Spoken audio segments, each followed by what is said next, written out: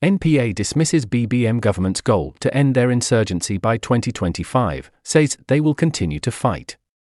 Here is another news blackout by the Philippine press as the administration of Bongbong Marcos, or BBM, has again been embarrassed when the New People's Army, or NPA, recently told the foreign press that they have no intention of ending their fight against the government and dismissed its goal of ending their insurgency by 2025. The chairwoman of the National Democratic Front of the Philippines, or NDFP, Julie de Lima, said that, and I quote, "Even at this early stage, we can already see that the NPA units, are being strengthened.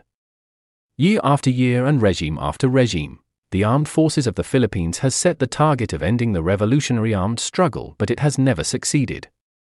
There are no indications that it would succeed by 2025, end quote." The NPA is the armed wing of the Communist Party of the Philippines, or CPP, and together with the political wing of the CPP, the NDFP, they have been waging a war against the Philippine government for 55 years now, since 1969, one of the longest insurgencies in the world.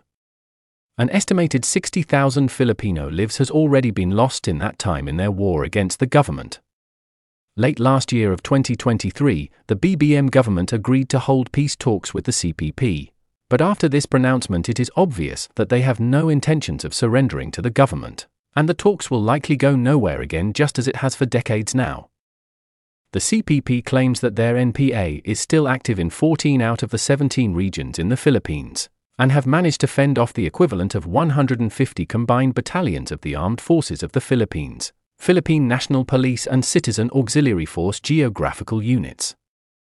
On top of this, despite the NPA being nowhere near being crushed, the BBM administration has still insisted on switching to territorial defense against China, thanks to the political propaganda manipulations of the NDFP and their sympathizers to put pressure from the AFP away from the NPA.